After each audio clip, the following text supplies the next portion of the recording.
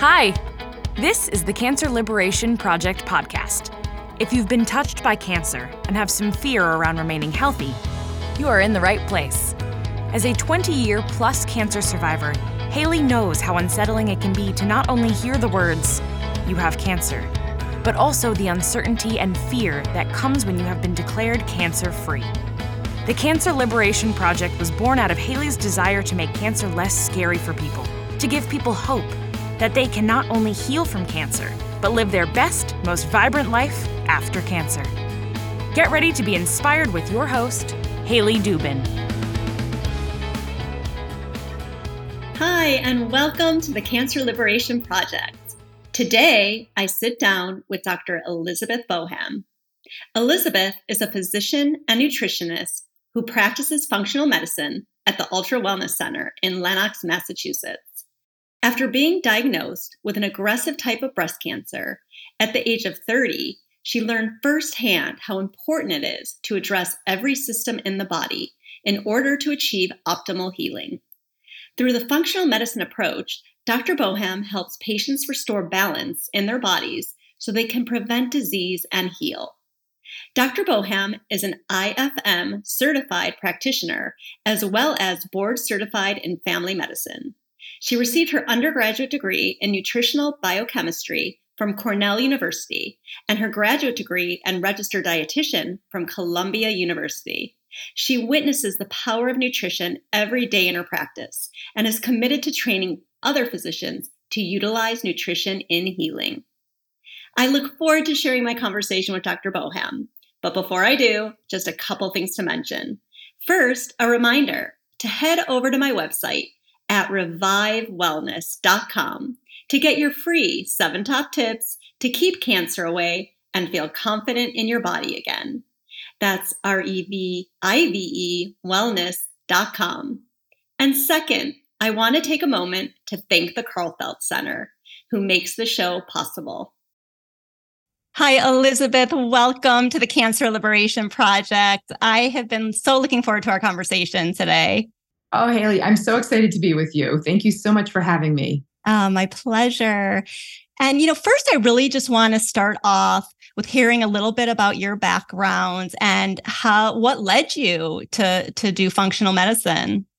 Yeah. So, my undergraduate and graduate degree was in nutrition and exercise physiology. So I was always really interested in prevention and wellness and integrative health.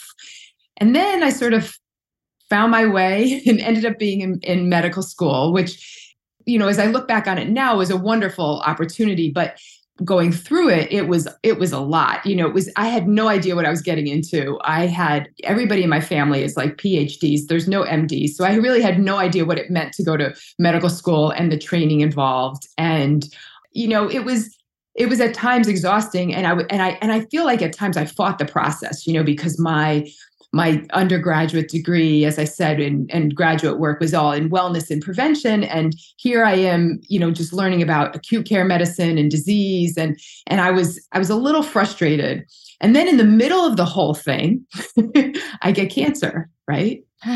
And so I was in residency, so I was 30 and in residency. And well, that really shook me to the core. Somebody who was all excited about prevention and wellness. And now all of a sudden, here I am with this really life-threatening disease and needing to go through treatment. And I had amazing, wonderful treatment in conventional medicine. I am so thankful for how quickly everybody took care of me and the treatment that I received. But it was what a sort of this journey of somebody who just felt like we could prevent everything. And then all of a sudden, getting this crazy diagnosis, it sort of just throws you off your game a little bit, right? Oh, for sure. Right. You're like, oh my gosh. So when I got through, cancer treatment, and then I got through my residency, and then actually I was determined to have kids. I wasn't sure if I was going to be able to. And I got pregnant pretty quickly, actually. My oncologist was not so happy with me, but I was lucky to be able to, my periods came back and I got pregnant pretty quickly after treatment. And so, but when I got through those pregnancies and breastfeeding and all that sort of stuff, I started to try to figure out, okay, how am I going to integrate my conventional medicine training, my belief in nutrition and wellness and prevention, and how can I integrate all of that?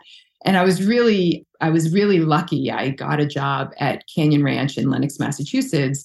And that's where I met Mark Hyman and Kathy Swift and Todd Lepine and Cindy Geyer. And I was just so blessed to get this job. And one of the first things that I did there is they sent me to the IFM training, so the Institute for Functional Medicine, and I went to the training. They had this week-long training course called AFMCP, and I was sent there as just for one of my first parts of my job there, and I was blown away. I was just like, it was just amazing because it taught us. AFMCP teaches functional medicine, and it was teaching us a different way of thinking about health and disease, and really focusing on that individual person, looking at their systems in their body and what is out of balance for them and what do they need to work on to get healthy and whole. And it was just such a great way for me, especially just kind of having gone through cancer, to kind of step back and look at my health. And so I was really good at eating healthy and exercising, but there were a lot of things that I wasn't so good at. And so I learned a lot about where I needed to focus with my own health and well-being, and what I needed to do to help prevent, cancer from coming back, and help create this terrain in your body where cancer is less likely to grow.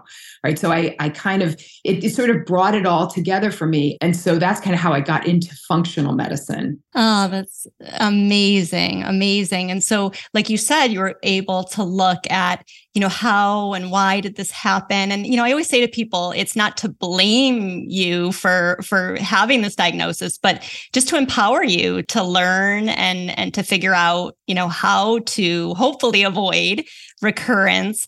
What were the things that you found that, were the root causes, if you have found anything that was the precipitous to your getting cancer? Right. And, this is one of the things we do in functional medicine is we do a timeline. So when we get to meet somebody, we take their history, like a detailed past medical history and their life history, and we put it along a timeline. And then we create this matrix, which is just a way of looking at where are there imbalances in somebody's systems in their body, as well as their personalized lifestyle factors. So it's just the way that we go about taking care of people in functional medicine. And so when I did that for myself, I realized there were certain things that probably had a pretty big impact on my risk. And one of them, along my timeline is when I was young, from probably the age of 5 to 16, I had chronic urinary tract infections, and I was placed on lots of antibiotics. And so what I realized, and what we're realizing, is that, antibiotics, of course, sometimes they're necessary, but they can shift your microbiome. And we're learning more and more about how our microbiome influences our risk of cancer. And so that it's fascinating. There's like a new article almost every day, right? That's looking at the impact of the microbiome on our health. And there's a microbiome, there's all our good and not so good bacteria and fungi and viruses in all different tissues in the body, right? So we realize that that's something interesting to pay attention to. We know that when the microbiome is shifted, that can influence how the body is able to get rid of estrogen, actually. And that can then have an influence on breast cancer risk. But there's lots of research looking at the microbiome and all sorts of different cancers. And we don't have it all figured out. But I do feel that for myself, that probably had some impacts, because it also then impacted my digestion, right? And I became, I didn't eliminate as well. And that's really important for detoxification. And so there's a lot of things that I think then influence somebody's risk. The other thing I learned a lot about was some of my SNPs, or single nucleotide polymorphisms. So these are little shifts. There's shifts in your DNA, and everybody has them. There are these almost like low penetrance genes. Like you think of, there's certain genes that are considered high penetrance genes, something like BRCA, for example. When somebody has that gene, it increases the risk of cancer significantly, right? But there are also these low penetrance genes where lots of people have these variations, but that does influence how we detoxify, how we methylate, how much vitamin D we need, how at risk we are for having stress, and so what I learned also is that I have some variations that impact how I'm able to mobilize toxins. And so an area that I've had to really work on, and we can talk more about, is just like toxin avoidance and helping the body get rid of toxins. And then I would say probably a huge area that I had to do a ton of work on was stress management and how I dealt with stress. And I'm sure like fighting my medical school training was not helpful for my immune system. I was really fighting when I got diagnosed. I was like, why am I in the ICU?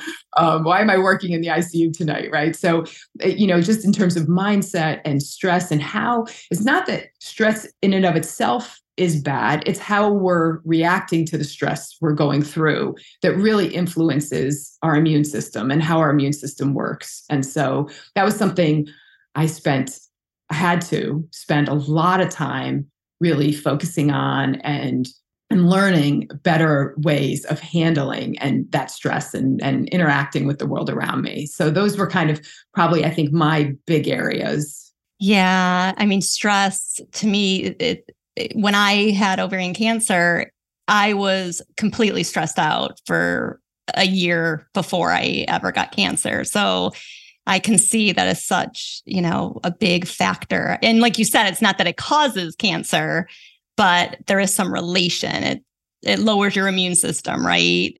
Absolutely. We know that when we're under chronic stress and that when we don't have an outlet for dealing with that stress, right? So it's like happening to us almost, right? So we're not really working to mitigate it. When we're not doing all the tools to help mitigate the stress, that when we're in that situation, our natural killer cell function is lower, right? So those cells that go out and find abnormal cells in the body and gobble them up, they don't work as well. So there's a lot of reasons why there's this connection, but that is, one big reason. So. Yeah.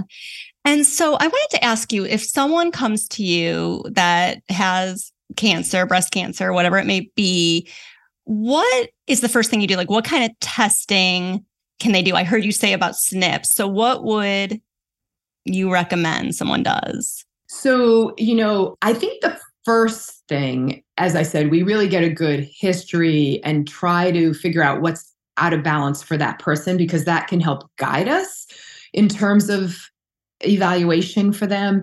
And then we always focus on where they need to work in terms of lifestyle first, right? So in functional medicine, at the base of the matrix, that's called your personalized lifestyle factors. Those are, that's getting good sleep, getting good movement, making the right food choices, managing stress, and having good relationships and networks, right? And so what I feel is really important is we look to see for that person, where do they need to focus? So for me, it was that stress section, right? That I had to do a lot of work on.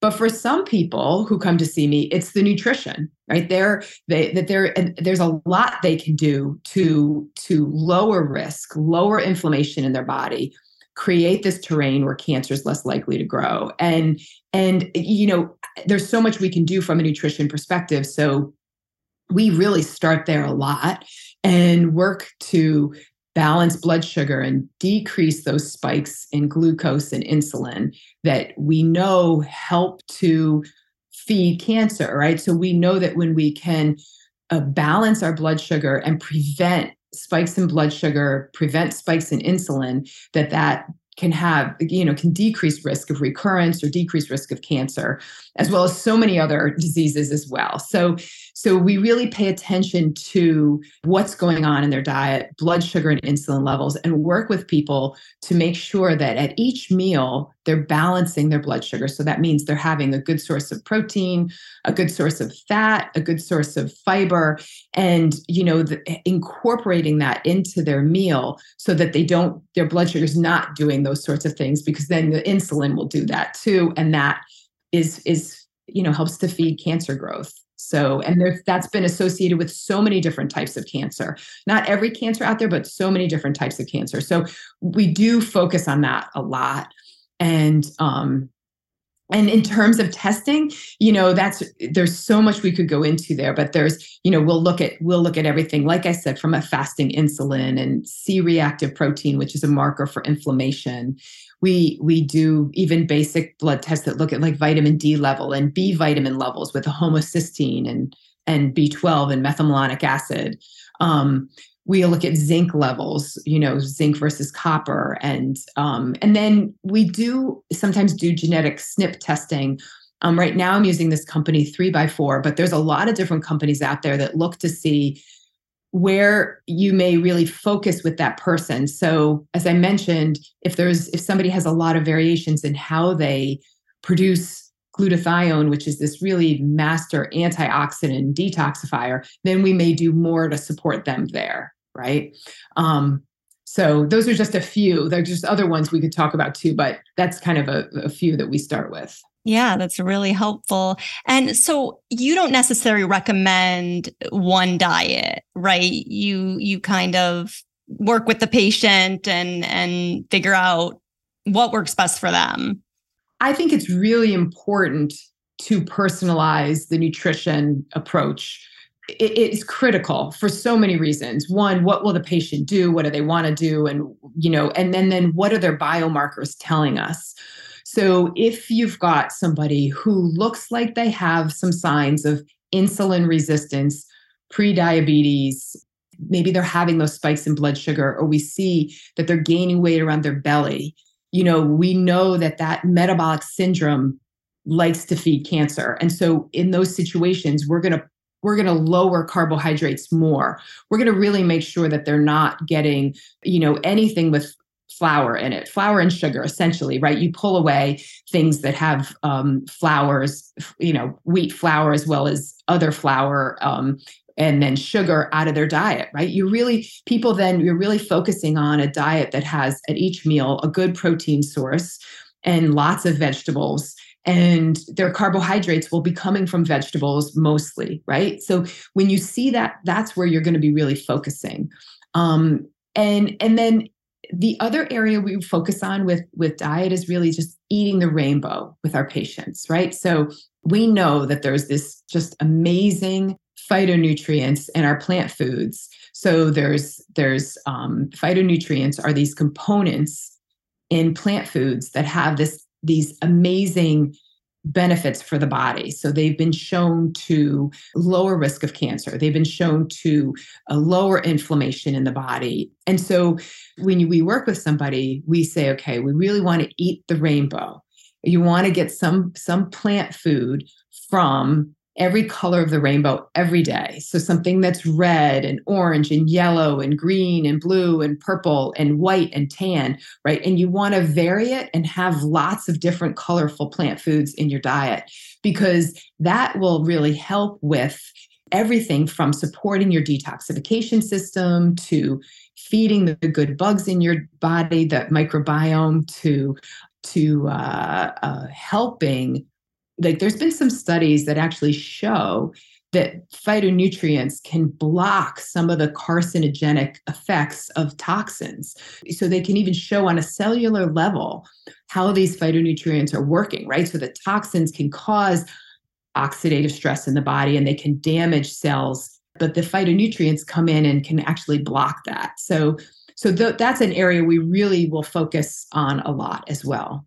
That's so great because it seems so doable, right? It seems like anyone could do that. Eat a color from the rainbow. It's like, what should you eat, right? And so the general recommendation is 8 to 12 servings of phytonutrients in a day. But that includes vegetables, fruits, spices, teas, and coffees. So it's not just fruits and vegetables. It's also the spices, I think, is just phenomenal to remember.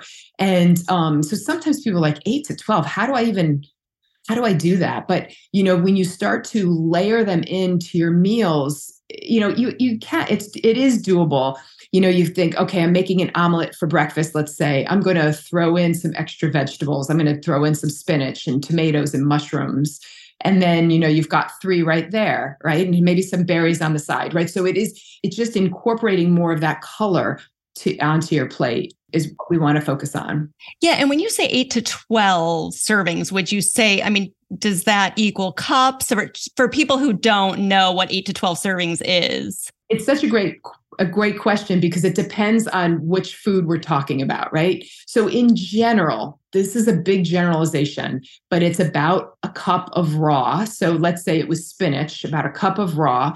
It would be like a half a cup of cooked vegetables in general, but spinach, cooks down to nothing. So it right. less for that. And then like for a spice, it's even like a teaspoon or a tablespoon, depending on like if it's dried or fresh, right? So it does really vary in terms of amount because it depends on the vegetable or plant food that we're talking about. Okay, got it. And you can count, like what we sometimes have people is like, if they're keeping a journal or, count, okay, did I have something from every color and how many am I getting in a day? Because sometimes that helps people incorporate more. But in general, it's also just saying, okay, let's just enjoy all these different wonderful plant foods out there and look to get more color on my plate and remove things that may not be so good for my blood sugar or may not be nutrient dense, right? So, maybe I don't need, maybe that piece of toast that's, not really giving me a lot of nutritional density, but instead I put some, I'm going to use squash because this is such a squash time of year, squash on my plate instead. That's a great substitute where you're going to get more nutrition. You're going to get more color. You're going to get more phytonutrients. You're going to get more vitamins and minerals, and it's got more fiber and better for blood sugar. So that's just like an example. Yeah.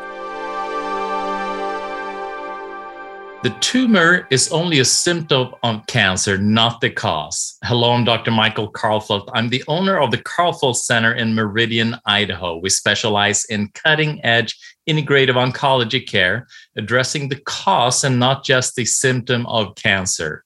There are 11 factors you need to address when diagnosed with cancer. To learn more of what they are, get my free ebook when you visit thekarlfeldtcenter.com. Along with the ebook, I will email you a free webinar series where world-renowned specialists will tell you what you need to do to address these 11 factors. You'll hear from experts like Jane McClellan, Dr. Paul Anderson, Dr. Neil McKinney, Dr. William Lee, Dr. Nasha Winters, and Dr. Isaac Elias. Don't miss out on this life-saving information. I also offer a free 15-minute cancer consult where we can go over where you are at in your cancer journey and how the cutting-edge therapies we offer can benefit you. Give the Karlfeldt Center a call at 208-338-8902 or visit our website at thekarlfeldtcenter.com. I wanted to ask you about blood sugar because that's another topic, I guess, controversy. There's some controversy because you hear registered dietitians that I actually see on Instagram, saying sugar does not feed cancer and you don't have to watch your sugar and this, that, the other. And, it sounds like the glucose drives the insulin and the insulin is a big problem.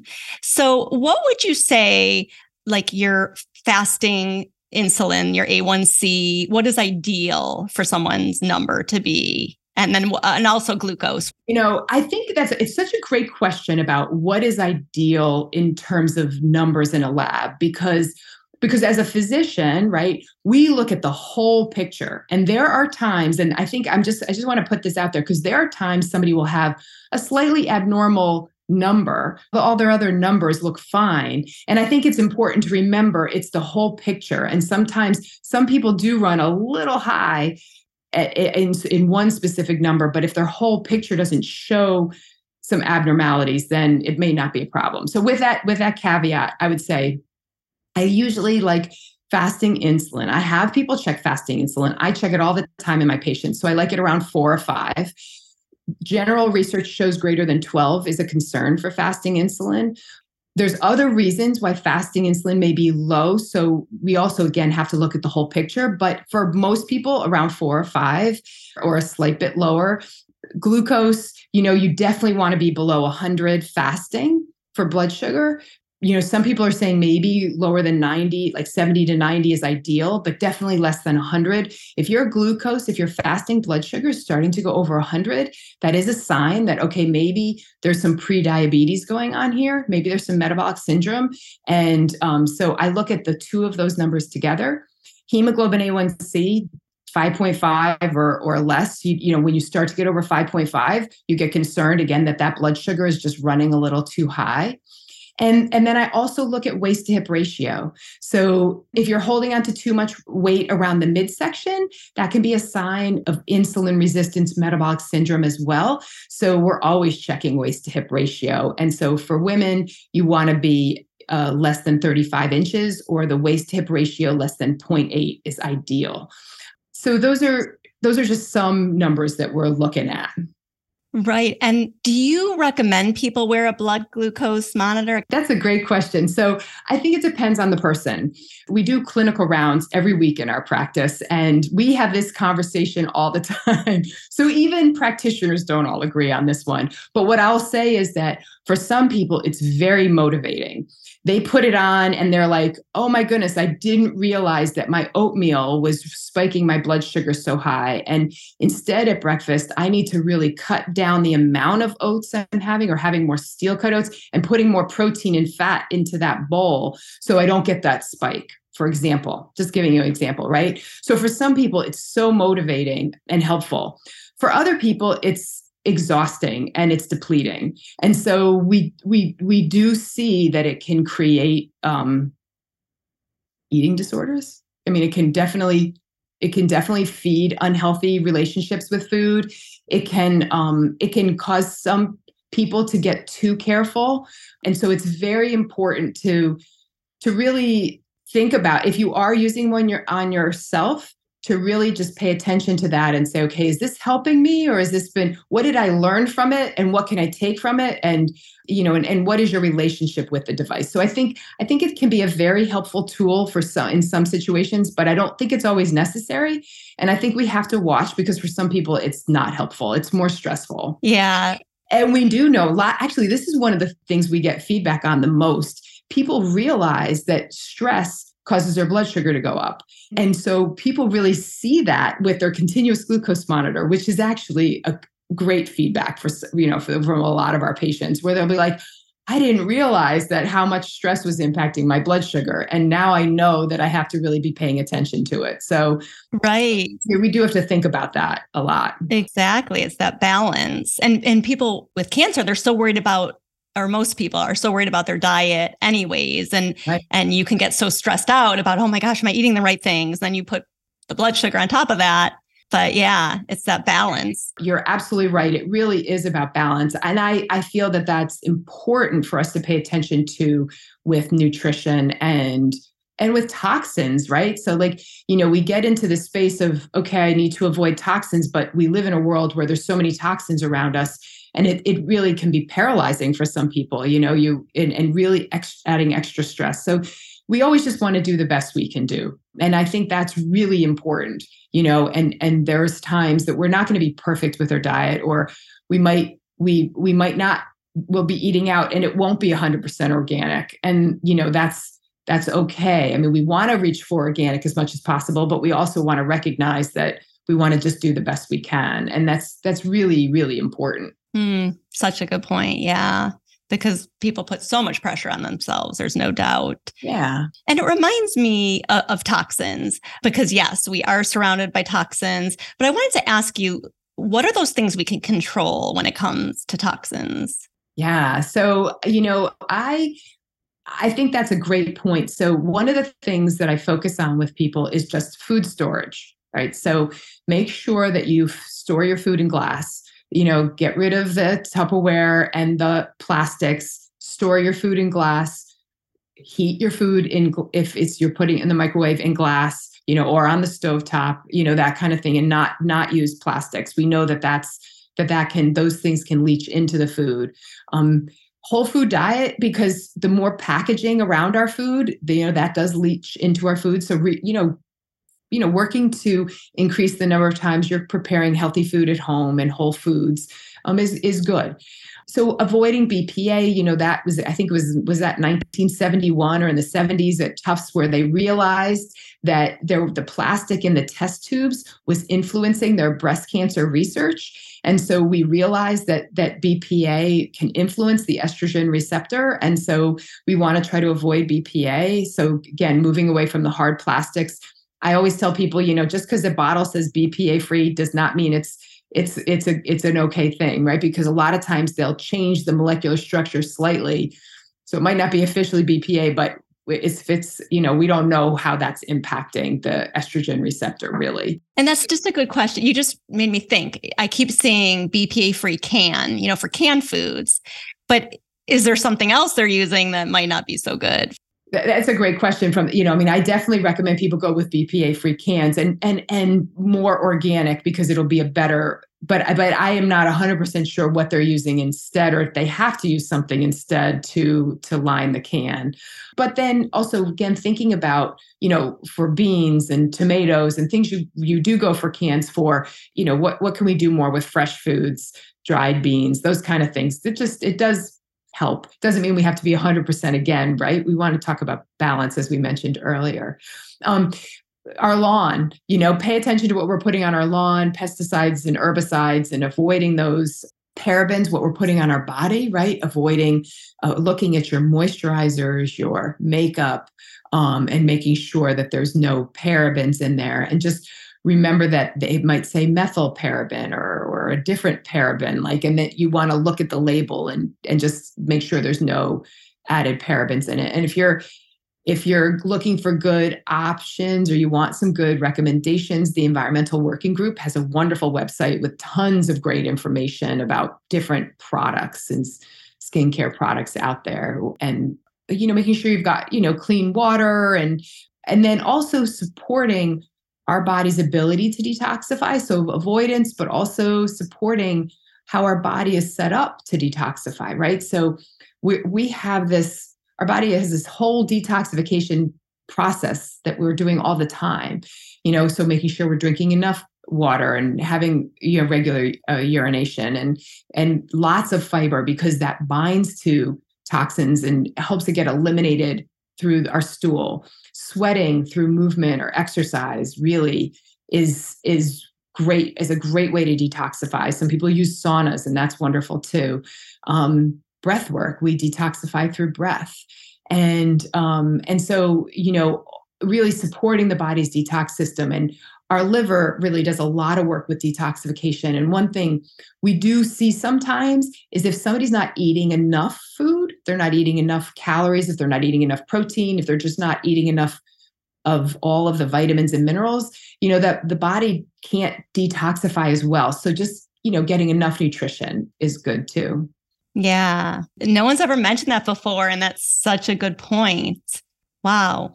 I never thought about it. We need all these different nutrients. So nutrients are like cofactors, right? They help all these processes happen in the body. So we need to have all these nutrients for those detoxification processes to work. We also need to have enough protein for our body's detoxification process to work. And so one of the things we do pay attention to is making sure somebody's getting, sufficient protein. And, I think that I love vegetable proteins, but I also like animal proteins too. And I think a balance there is really healthy for a lot of people. And so, there's some good stuff in both. So I think that, balancing the two is wonderful. And that's typically what I'll recommend. That's another area we definitely personalize. Some people want to be more vegetarian or vegan.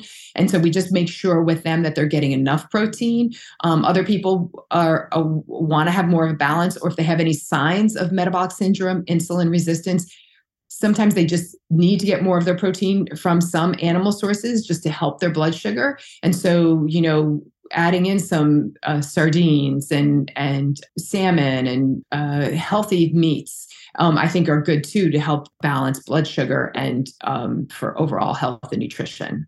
Yeah, so does the protein depend on the person's age and all that kind of stuff? Yeah. So, I guess, there's a lot of interesting research out there on protein and cancer. And this is an area where I feel that for most of my patients, I think we need to talk about moderation and recognizing that there's some good in both sources, vegetable and animal protein. So vegetable proteins have a lot of fiber in them, and they're beans and legumes, soy, healthy forms of soy are really nuts and seeds, great sources. But it is really hard to get in enough protein sometimes when you're just eating vegetarian or vegan. And a lot of times when people are making that choice, but they go out to eat, and what's the option? They end up getting pasta, right? Because that's all the restaurant makes. They don't make, a great vegan option sometimes. And so from a blood sugar perspective, from that blood sugar spike and insulin spike, and even nutrient density, they're not getting everything they need, right? So I think balance is really key here. So I'll really encourage people to have some of both. We don't want to overdo it with animal protein. There's definitely too much is not great here. We want to balance it with your vegetable proteins. And so I'll say to people, well, if you have some eggs at breakfast, then maybe you want to have a bean stew at lunch, and then maybe salmon or sardines at dinner. I don't know. Mixing it up is, I think, really a great way to do it with protein. Honestly, I think there's probably some genetics here that we don't have all figured out. And also how well somebody's digestive system works. So some people can digest and absorb protein from vegetable sources really well, and other people struggle with that. They don't tolerate a lot of proteins, a lot of vegetable proteins like beans and legumes, or those vegetable proteins might trigger a spike in their blood sugar. And so for that reason, mixing it up, I think, can be really helpful. Yeah. And the reason I asked about age, because I was told by someone, like, when you're younger, you really need a lot of protein because you're growing. And then when you're older, maybe 40 and above, you're losing some, muscle mass and all that kind of stuff. So it helps to increase your protein. Yeah. I mean, I would say that as we get older, is it 40 or is it 60, or we'll see that the percentage of your diet that needs to come from protein increases for a couple of reasons. One, because you're not eating as many calories, your caloric intake goes down typically, and how well you can digest and absorb your proteins from your food sometimes decreases, and the amount that you need to build lean muscle mass. And we know that lean muscle mass is critical for metabolism and strength and overall aging. And so that does influence our needs. Yeah. And I was going to say, is there a number you're looking for? I know I'm like being so specific, but people ask those kind of questions a lot. Like, how much protein should I have in a day and all that? I think that the easiest number that I can give to a whole audience, right, is 1 gram per kilo of body weight. So if you take your weight in pounds and divide it by 2.2, and let's say you've got your 70 kilos in terms of your weight, then you'd want to get about 70 grams of protein in a day. That's a general recommendation. Some people can get away with a little bit less. A lot of people need a little bit more, but that's a very good general recommendation. Okay, thank you. So helpful. And before we get into random round, any last piece of advice for someone who maybe has finished treatment and, looking to avoid recurrence, and then maybe also, for someone who was just diagnosed? I think that one of the things that I think helped me the most was having a lot of complementary practices within my healing journey. So I was really blessed. My mom gave me a gift of weekly Reiki sessions when I was going through treatment. And so I would go have Reiki once a week, and it was just amazing. It was wonderful because it helped to calm down my body that was going through so much, right, with treatment and all of that, and my mind and all. It was very calming for me, and it really profoundly changed me in a way I can't even explain. But I do think that those complementary practices can be really beneficial to somebody's cancer journey. So like Reiki, acupuncture, I think is phenomenal. I think it can be very helpful for some of the side effects of treatment, and also just can help energetically. It can help hormonally with hormone balance too. So I think acupuncture is great. And so I would pull in some of those other modalities, body work, healing massage, hands-on things. As I said, Reiki and acupuncture. I think those things are really wonderful. And then I think for everyone, whether we're just going through treatment or are done with treatment, I think the other areas that really helped me, and I feel like I always want to bring this up with my patients because I feel like it helps everybody, is journaling, really just writing down thoughts, where you're coming from, how is this impacting you, adding a gratitude practice to your journaling, right, where you write down, 3 things every day that you're grateful for. That can really be very helpful for, moving through this whole process. I love that you said that, because my best friend gave me a journal when I was diagnosed, and to write 3 things at least that you're grateful for every day. And I did use it sort of as a journal. Sometimes I complained a little bit, but then I said what I was grateful for at the end. And I think it just helps tremendously. Absolutely. And there's nothing wrong with complaining, right? You know what I mean? Like you were like, we shouldn't feel bad about complaining, because it's like, it's it sucks. It's hard. Like even if you can realize, okay, I'm learning from this. It's a very hard process for so many people, right? And so I think that's a great use of a journal sometimes, is to complain and to, kind of work through some of that.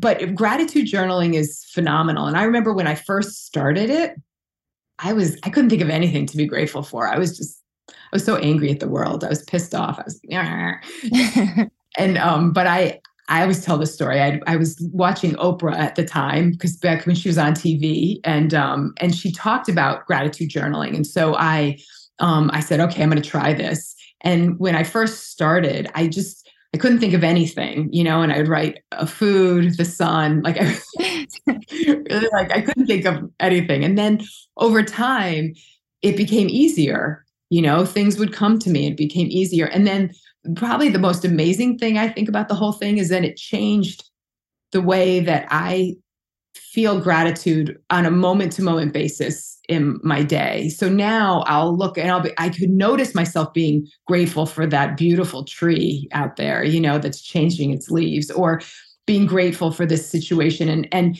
prior to me doing my gratitude journal, that's not how my mind worked.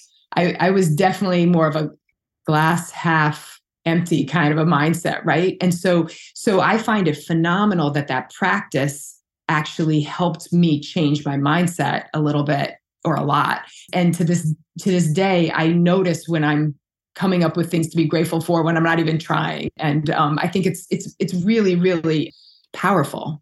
You're absolutely right. And it, like you said, it almost turns into a habit, because you don't even notice that you're doing it. And all of a sudden you are noticing these things that you're so grateful for. Yeah. Well, now are you ready for Random Round? I guess I am. Fill in the blank. Freedom to you is? Freedom to me is movement. I love to move. I feel free when my body is moving, and I love to dance. I love to get outside. I like to go for hikes.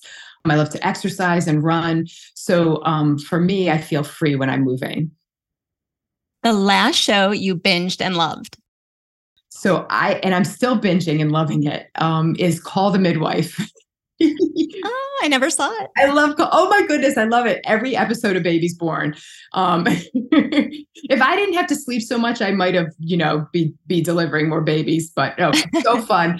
It's, it's on PBS. They're on like their 12th season, and it's set in the 50s and 60s in London, and the midwives deliver babies. And every episode, I don't usually like medical shows because I am a physician, so I don't usually, but this one I love. It's not really medical. It's more history, I guess I would say. I like it. Oh, it sounds great. When you're feeling afraid, what do you do? I take some deep breaths. I think breath work is so phenomenal, and it's something I'm trying to practice every day. But when I'm feeling afraid, I'll say, okay, take that deep breath. I count of 4, breathing in, and I count of 6 to breathe out. And it's just even a couple breaths will calm down my crazy sympathetic nervous system, right? If you could have a 1-hour discussion with someone past or present, who would it be and why? One book that I read when I was going through this whole process was Kitchen Table Wisdom by Dr. Rachel Naomi Remen. And it's phenomenal. It came out a while ago. But she's amazing. She's a physician who really did a lot of work with the importance of listening to a patient's story. And as practitioners, sometimes we struggle when we don't have the answers. And so often we don't have the answers, right? And so it really is a beautiful book all about patients' stories. And not only just patient stories, but stories and how they're healing. And it really influenced me a lot as a provider, as a physician and practitioner. So Rachel Naomi Remen, that's who I talk to. Sounds great. What is your favorite go-to snack? Walnuts. Oh, I love walnuts. Walnuts everywhere. It's a good one. Well, what's one simple thing that brings you joy? Getting outside and hiking. What's on your nightstand? Books. So I like to read books at night, nothing medical. What I'm reading right now, I'm just finishing up, is The Tea Girl of Hummingbird Lane. The Tea Girl of Hummingbird Lane. It's a great book, actually. And it's all about tea. But no, it's a story. It's a story. It's fiction. Ooh, and I like tea. Yeah, too. You kind of answered this. Your favorite form of exercise? Well, you have a lot of them. I do love to move, but probably dance would be my favorite. So dancing, Zumba, that would be probably the one that I like the most. What's one thing you're really grateful for in your life right now? Oh, my family. Yeah, my family, my kids, my husband, my parents, my extended family. I would say my family. Mm.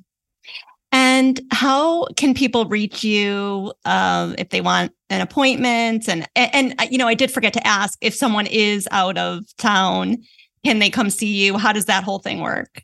Yeah. So I practice medicine at the Ultra Wellness Center, and we're in Lenox, Massachusetts. And our website, ultrawellnesscenter.com, you can learn more and then get in touch with somebody. You can come to see us from out of town, but you do have to come in person now that the pandemic is over. So the first appointment we do in person. And then you can also learn about me at drboham.com. That's my website. Or on Facebook and Instagram, I'm Elizabeth Boham, MD, I think. And so those are all the places. Well, Elizabeth, thank you so much. This was so informative, and I really enjoyed our conversation. And I know it's going to help a lot of people. So thank you. Oh, it's great to be with you, Haley. Thanks for having me. That's it for today's episode. Thank you so much for tuning in. If you enjoyed this podcast, please rate, review, and subscribe. Doing so will really help this podcast get noticed and will help us to inspire more people. And remember, the sky is the limit when you take your power back when it comes to your health.